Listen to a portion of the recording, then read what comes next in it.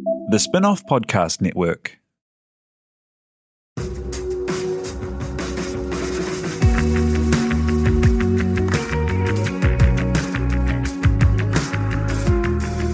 You're listening to Business is Boring, a podcast that reckons it's anything but.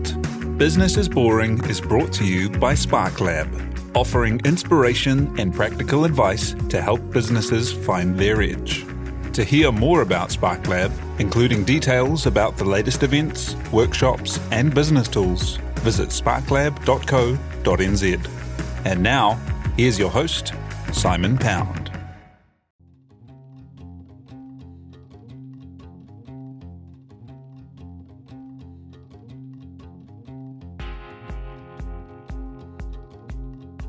You're listening to Business is Boring, a podcast that reckons it's anything but. Business is Boring is made by The Spin-off with help from Callaghan Innovation. Here's your host, Simon Pound. You've probably stood in a supermarket queue and thought you could be spending your short time on this earth more productively. That's what happened to today's guest, who instead of shrugging it off and repeating the process for the rest of his life, left, investigated the problem, and started on the path of building a company using computer vision to power smart carts that mean users never have to queue again. William Chomley was working in an investment fund and didn't have the time to wait in line, but did find the time to build out and validate the concept of solving the problem, with Imager going from side hustle to very full-time, raising $14 million in a round led by Japanese tech giant Toshiba earlier this year. They're now working in Japan and Auckland on delivering the shopping experience of the future with a team of hardware and software experts solving a problem that Amazon and Alibaba have spent billions on. To talk inventing the future, Japan and imagination, William Chomley joins us now. Kia ora, thank you for being here. Thank you very much. Hey, so tell us, what were you up to? Working in the investment fund, and what were you up to when this idea came to you? Yeah, so I was actually covering the retail sector early 2015. The whole world was really being pegged to go into this world of e-commerce, and the reason being was that brick and mortar retailers were finding it really hard to not only stay competitive, but to really start seeing a good margin in their supermarkets.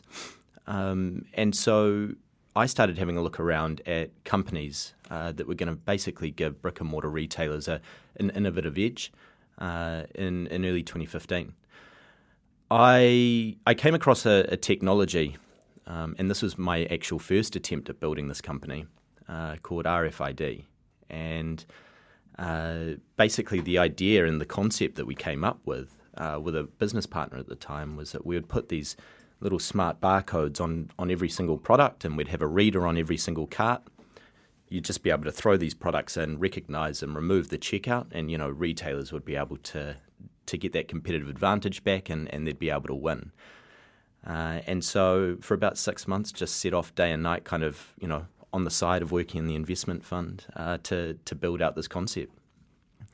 And investment funds, from kind of my limited understanding of them, there's not a lot of side as far as there is not a lot of side. No.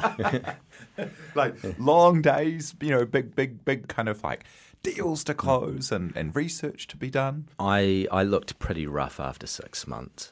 So we had a bit of a routine where we would both leave. So she was at a hedge fund in Sydney, and I was at this investment fund. We'd catch up at about 8 o'clock at her apartment in Bondi, and we'd just work on, researching the market or building a pitch deck or trying to find engineers to work with us. And we'd generally pull up, depending on what we had to go, around kind of 2, 3, 4 in the morning, and then, you're back on the horse and back to work. And after about 6 months, it was it had certainly taken its toll on me. Eesh. And what was it about this problem of the queue in retail that was something that you had a couple of goes at and were so interested in? I think just because looking at the market and, it made sense that this was a real problem that needed to be solved. We weren't building a solution and looking for a problem. The problem was there. and people had tried it before, people had failed, and I guess a little bit of blind ignorance that we thought we had the solution. And so, you kind of working on it day and night, you become obsessed with it, right? And that's basically what happened. From there, we kind of made a pact that we'd resign from our jobs, and we typed up our resignation letters. I walked in the morning, I had breakfast with my boss, and I told him. And, there was a bit of back and forth, but I'd made my mind up. And I called her and said, I've done it. She said, I can't, I'm sorry, you're on your own. So, that was kind of a bit of, out of the frying pan into the fire. And what did people say to you when that happened? Because I would guess that jobs and investment funds in Sydney are pretty hard fought for and really well sought, and to have to be in that position and then to choose to walk out to take an untested technology and make it happen. What did people say to you? Well, it depends who you talk to, right? When you talk to your family, obviously they're quite supportive, but when you talk to other people, they think it is a little bit crazy, right? I don't have a background in engineering. I was basically technologically illiterate throughout that time. And so, everyone did think it was a little bit mad.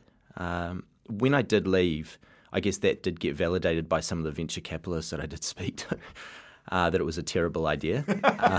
And so that was pretty sobering. The first VC I did ever speak to told me it was the worst idea I'd ever heard in venture capital, and he'd been in venture capital for 2 decades. And was this when it was still the RFID idea? RFID. Or was this what sort of, right. And so, from there, I realised pretty quickly that it was a bad idea.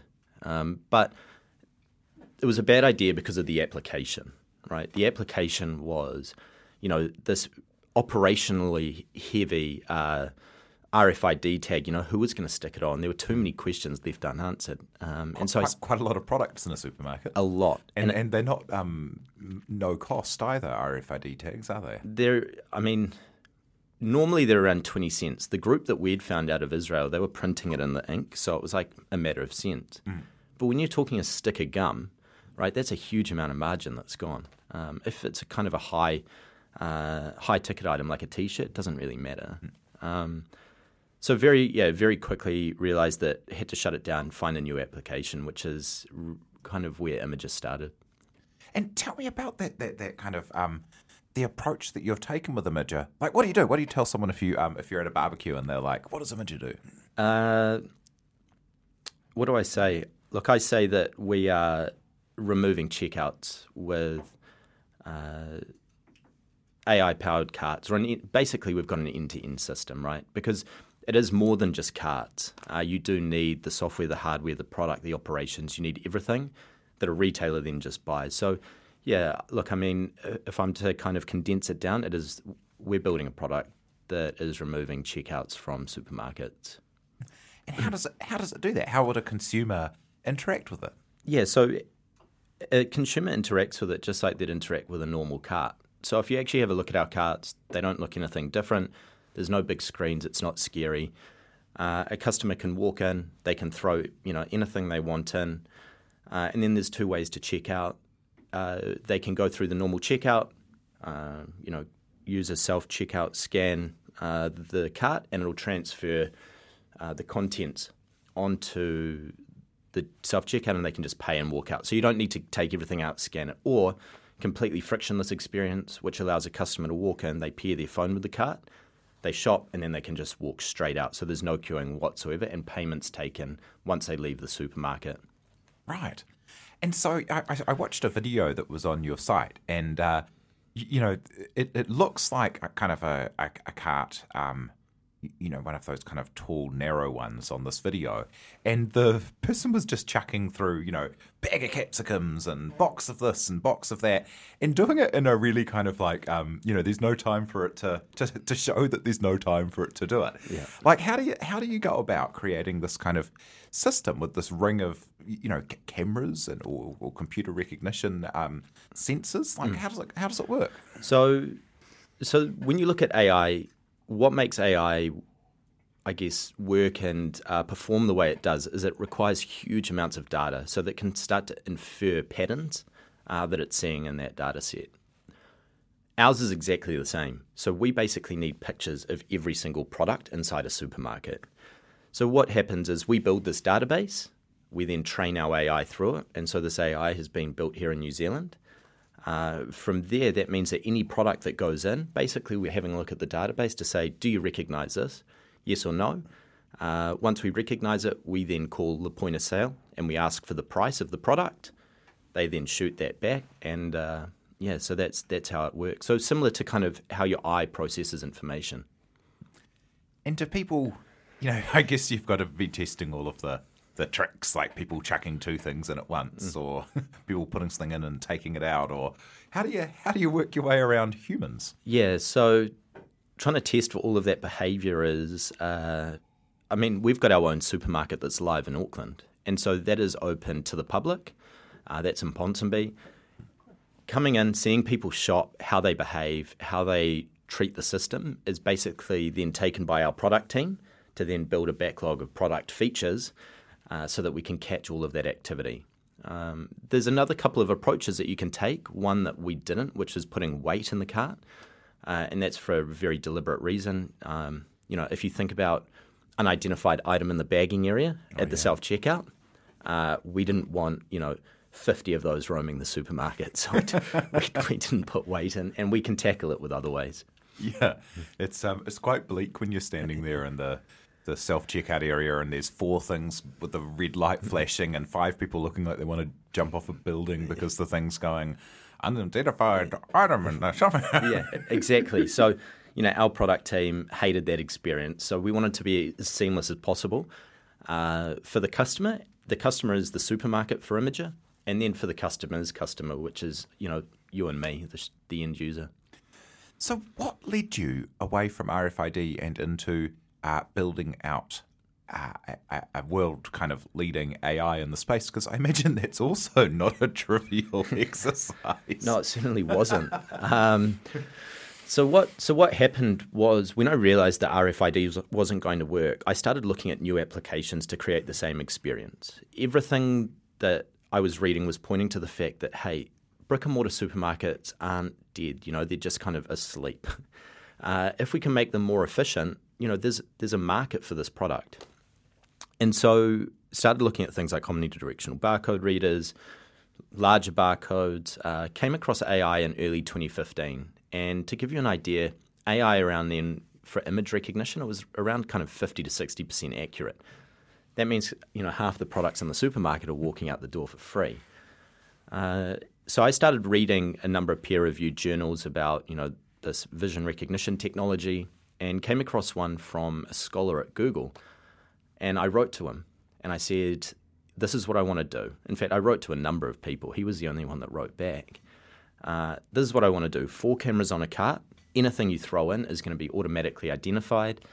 Anything you take out, exactly the same. Can you do it? And he said, no, you can't. Not just yet. But what we're seeing here at Google, give it a couple of years and you'll be able to. I said, fantastic. Do you want to come and join me? He's like, no, I work at Google. So he then said, we went back and forward, and I said, do you know anyone that might be able to help? And he said, yeah, I do. There's this mathematician out of Budapest. He'd be able to write the code for you. So we got in touch. Imager was born. We agreed we'd split the company in, 70-30. I'd pay his salary. He'd write the code. And from there, I then basically worked 3 jobs for about a year and a half while I was pitching other people. So I used to set up a cafe in the morning, and then I was a furniture removalist. And then kind of at night, I would build either models or IMs for people online. And kind of in that afternoon period, we'd work on the company. And it led me down a very interesting path.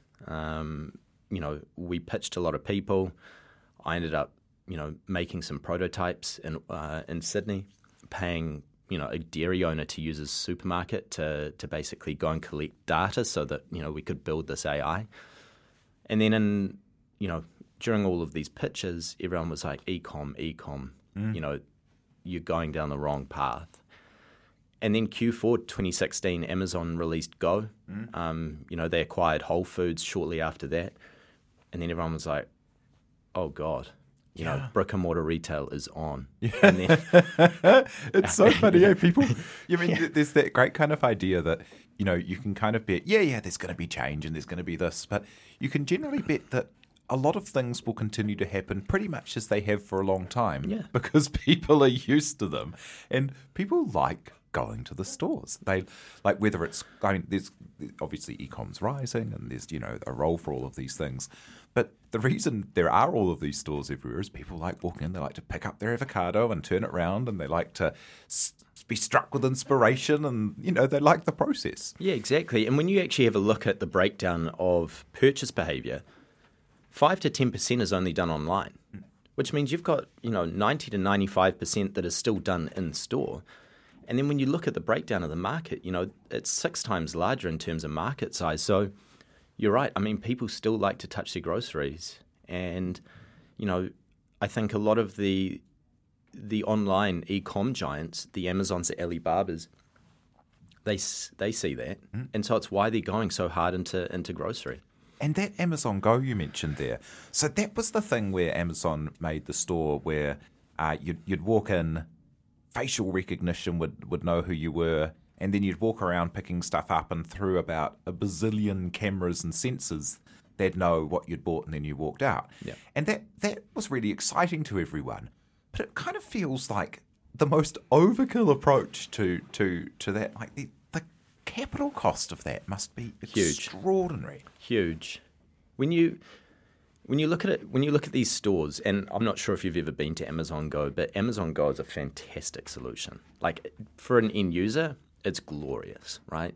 For a supermarket, a lot of the ones we talk to can't even afford it. Huge capital up front, huge operations, and, the running costs. So to give you an idea, I believe it's around 1.6 terabytes of data every second that they need to process, which is huge, right? For us, having 100 carts in store all day, catering to 3,000 or 4,000 people, it's the equivalent of streaming Netflix at home, right? All day. Not only that, you now start looking at what benefit you're actually providing. And for the store, outside of a great customer experience, you're actually now having to replace your staff with AI engineers, and they're not cheap. Yeah, and probably not like waiting in suburban in every suburb ready to come work for you. No, exactly.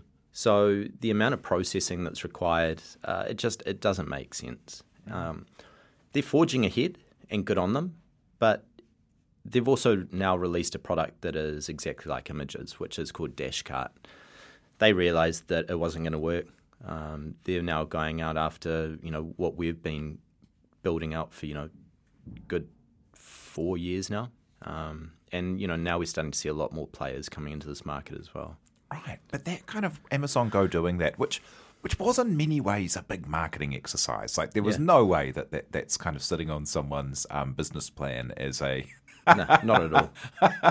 As something that's going to make them any money. And because grocery is, a very low margin business. It's a great volume, tiny margin business. So that kind of extraordinarily expensive approach, great marketing, but it did set the conditions for people to then be really interested in what you were providing. Yes and no. Yes and no, because then we had another fight on our hands, right? How you might be targeting the right industry, but your approach is completely wrong. Everyone wants roof-based. And again, we looked at it, we evaluated it, and we just couldn't make the numbers work. To your point, low margin. When you're a low margin business, you need very efficient operations, right? That is how they make money. Centralized distribution. They run their stores militantly. Squeeze the crap out of suppliers. Exactly. Yeah. So, for us, we just couldn't see how this was going to make sense. And so, again, we forged ahead with that. And so what was your breakthrough moment? So, you've left this job, a great job, I imagine. You're walking around seeing venture capitalist after venture capitalist who are telling you that your baby's ugly. Yeah, basically. Yeah. And then the world's biggest and most exciting retail players like Amazon and Alibaba, who've done a whole bunch of interesting stuff in China, are in the space, and so people are going, you can't win. How did you break through to the point where you were able to start raising the kind of funds that it takes to build out an AI first, and, it's a hardware and a software thing? It's a big job to take on. Yeah. Kind of reflecting now, what was I thinking? But look, I mean, we had a number of points that really helped shape the business. The first was obviously our angel round, and that came out of some high net worths in New Zealand, and one out of Australia. That allowed me to move back to New Zealand, which I always wanted to do. I'd done 12 years in Sydney. I was ready to come home. So I came back. I met my co-founder, Konstantinos. He moved from the US. He was doing his PhD at Purdue University. His wife was there, and he came out on his own for 6 months, and then she moved over. We then met a venture capitalist in late 2017. And, to be fair, we were building out a number of different approaches, and he walked in and he said, cut all the nonsense. You're just focusing on brick and mortar retail with this product. And so we did. And that kind of clarity of thought really helped. The next big milestone was probably signing our Japanese customer. And that happened really quickly. And it happened almost by accident that we started focusing on Japan. We thought the US was going to be our market. We were actively looking at moving over there. But, Japan was just this market that a lot of people kind of had ignored. But when you have a look at, autonomous checkout, you break it up into almost countries and companies that want it because it's sexy, it's a great marketing tool. And then you have a look at those that need it, and it's a matter of survival. When you go to Japan, like we were talking about before this podcast, it's a very interesting place. But they've got a number of problems in that they've got an aging population that's actually crippling their workforce to the stage where supermarkets can't actually hire staff. 7-Elevens, in some areas aren't 24 hours anymore. They're starting to move towards digitalization of payment. Very competitive. People are shopping 5 to 7 times a week. And so they need this because supermarkets are going out of business. Yeah, small regular shops and that kind of structural deficit of workers. And they're not going to turn to immigration to change it either because of Japan being Japan. Wow. And then on the other hand, you've got America where people are still using checks. They go to Costco. They go doing coupons. They're living there's a huge sector of America. All the shiny stuff's there, but there's a huge sector of America that's not really living in this century. No, exactly. And to the shopping behaviour piece, people shopping kind of 4 to 7 times per week. They have smaller basket sizes. The store formats are smaller. The range of products are smaller. But those are the people that really need this, right? Because they just want to get in. They want to get out. When you have a look at America, to your point about Costco, you can buy everything from like a cucumber to like a car spoiler, right? The cart size is just massive, and people are shopping, once per week. They've already committed 4 hours to go there. What's an extra 30 minutes standing in line? So our approach is really tackle kind of APAC and Asia, head up into Europe, which is happening next year, and then circle back around to the US in kind of 3 years. Kia ora, I'm Sophie. I'm Simon. And I'm Alice, and together we host the Spinoff's food podcast, Dietary Requirements. Join us each month as we explore a vast culinary landscape, from the gourmet Ooh la la to your more hearty tucker. Onion dip, anyone? Everything's on the table in Dietary Requirements. Subscribe wherever you listen to all your favourite podcasts. The other big breakthrough, after that Japanese customer, Toshiba, who, like one of the really big tech companies out of Japan and one of the biggest makers of point-of-sale technology in the world. How did that feel to get a call from them, and what happened with them? They own around 20% globally, market share for point-of-sale, about 65% in Japan, so they're huge. The first thing to obviously go in autonomous checkout is the point of sale. So they were starting to have a look at how they can future-proof their business, and they enlisted an investment bank in 2019 to conduct a global search. They had a look at Amazon Go, they had a look at all of our competitors, and they concluded that we were number one, and as a result, they made an investment in us. In fact, they took our entire round. We had to increase it so existing shareholders could also participate, but that was not just a phone call. That was a very long, drawn-out process once it kind of pen hit the paper, I went and slept for basically a day. Yeah, what's it like doing business in Japan? Is there's so many kind of, it's kind of fabled how it's a kind of court etiquette or something that's still in their business world.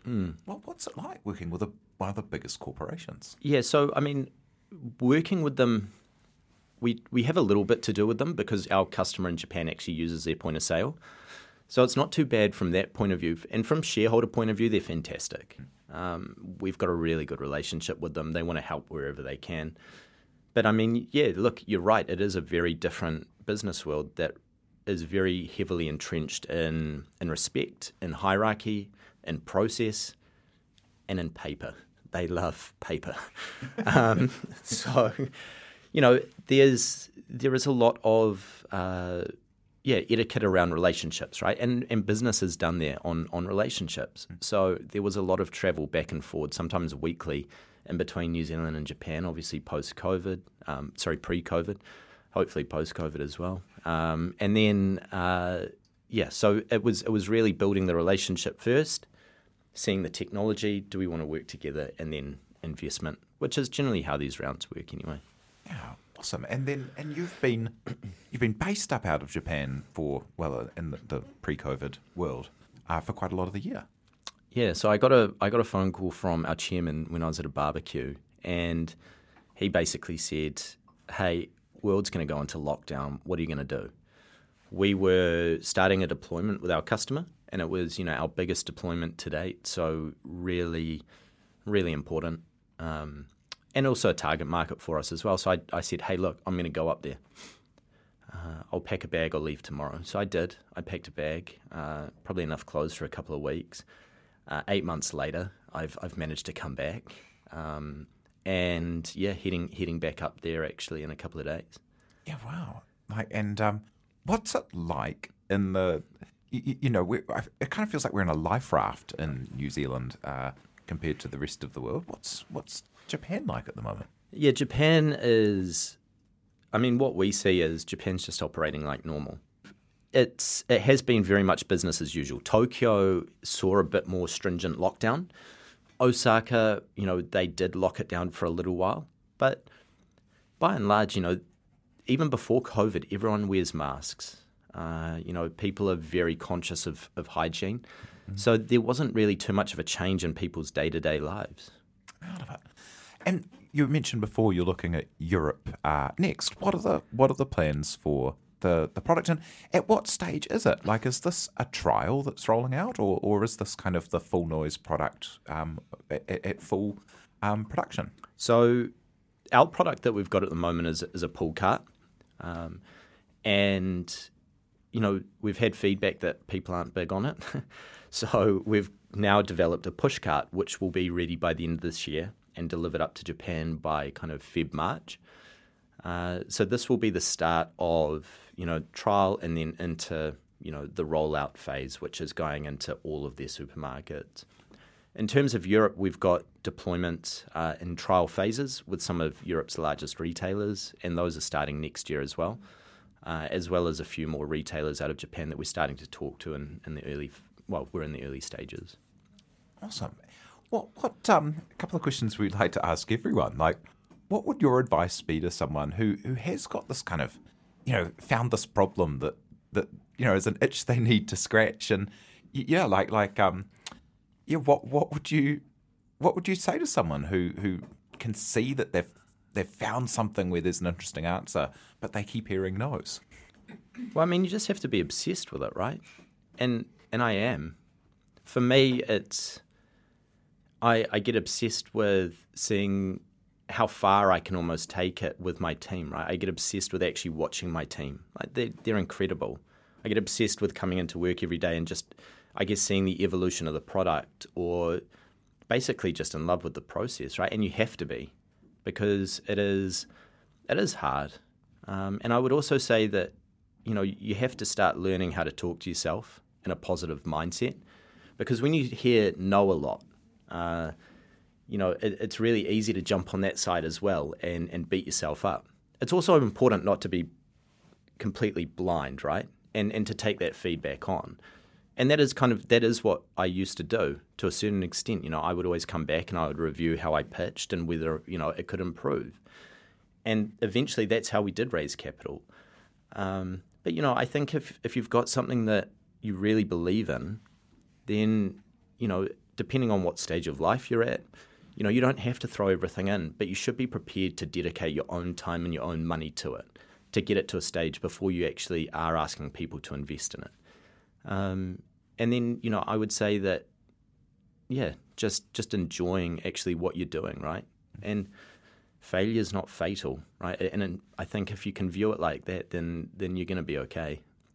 And how do you balance the kind of dedication that, you've got the right problem with not getting just trapped in the solution? Like some people might have never moved past RFID, or some people might never have moved past another, way to solve this problem that you've gone through on the way. Like, I guess what I'm asking is, how do you make sure you don't end up making fish ice cream and everyone tells you, no, fish ice cream's bad, and you're like, no, I know. And I think you listen to your customers. Yeah. The more we spoke to retailers and the more we understood what problems they were actually facing, I think the more it validated our process, right? You give anyone a tablespoon of fish ice cream, they're going to tell you it's awful. Yeah. And for us, it was listening to them and, I guess weighting their importance and their input versus the weighting of, let's say, a VC firm that wanted e-com, right? And so by really kind of focusing on that area, we built something that retailers wanted, tackled, and solved for problems that they currently had, and ensured that, we were talking their language when, we were selling it to them or we were introducing features. And so I would say, just, listen to your customer. And what will success be like for you with Imager and with this journey, as you're pretty early on in the process, really, considering how big it is to go, but also, you've raised three great rounds, you've got a great investor on board, you're working with some really big retailers, built out a team, doing AI out of New Zealand. Like, these are all things that must have been on your list of, like, hard problems to have hopefully cracked one day. You've already got a few of them down. Yeah, I think with every next level, there's always another level that you have to reach to. And so, for Imager, I think our goal of success is, to be number one in the world. I'm passionate about New Zealand technology. I'm passionate about Kiwis. My personal mission is that I want to inspire Kiwis that you can change the world from New Zealand. And we've got so many examples of doing that. So I guess what success looks like is being able to say that we've beaten a lot of these tech giants and we've done it from New Zealand. That's awesome. Well, thank you for joining us today and sharing the story of Imager. That's CEO and founder William Chomley.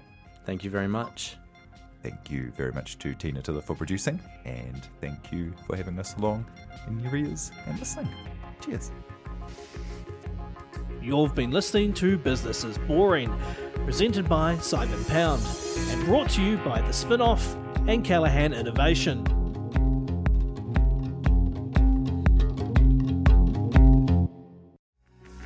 From the Spinoff Podcast Network, that was Business is Boring, brought to you by SparkLab. Make sure you're following Business is Boring wherever you get your podcasts. And for more information on SparkLab, visit sparklab.co.nz.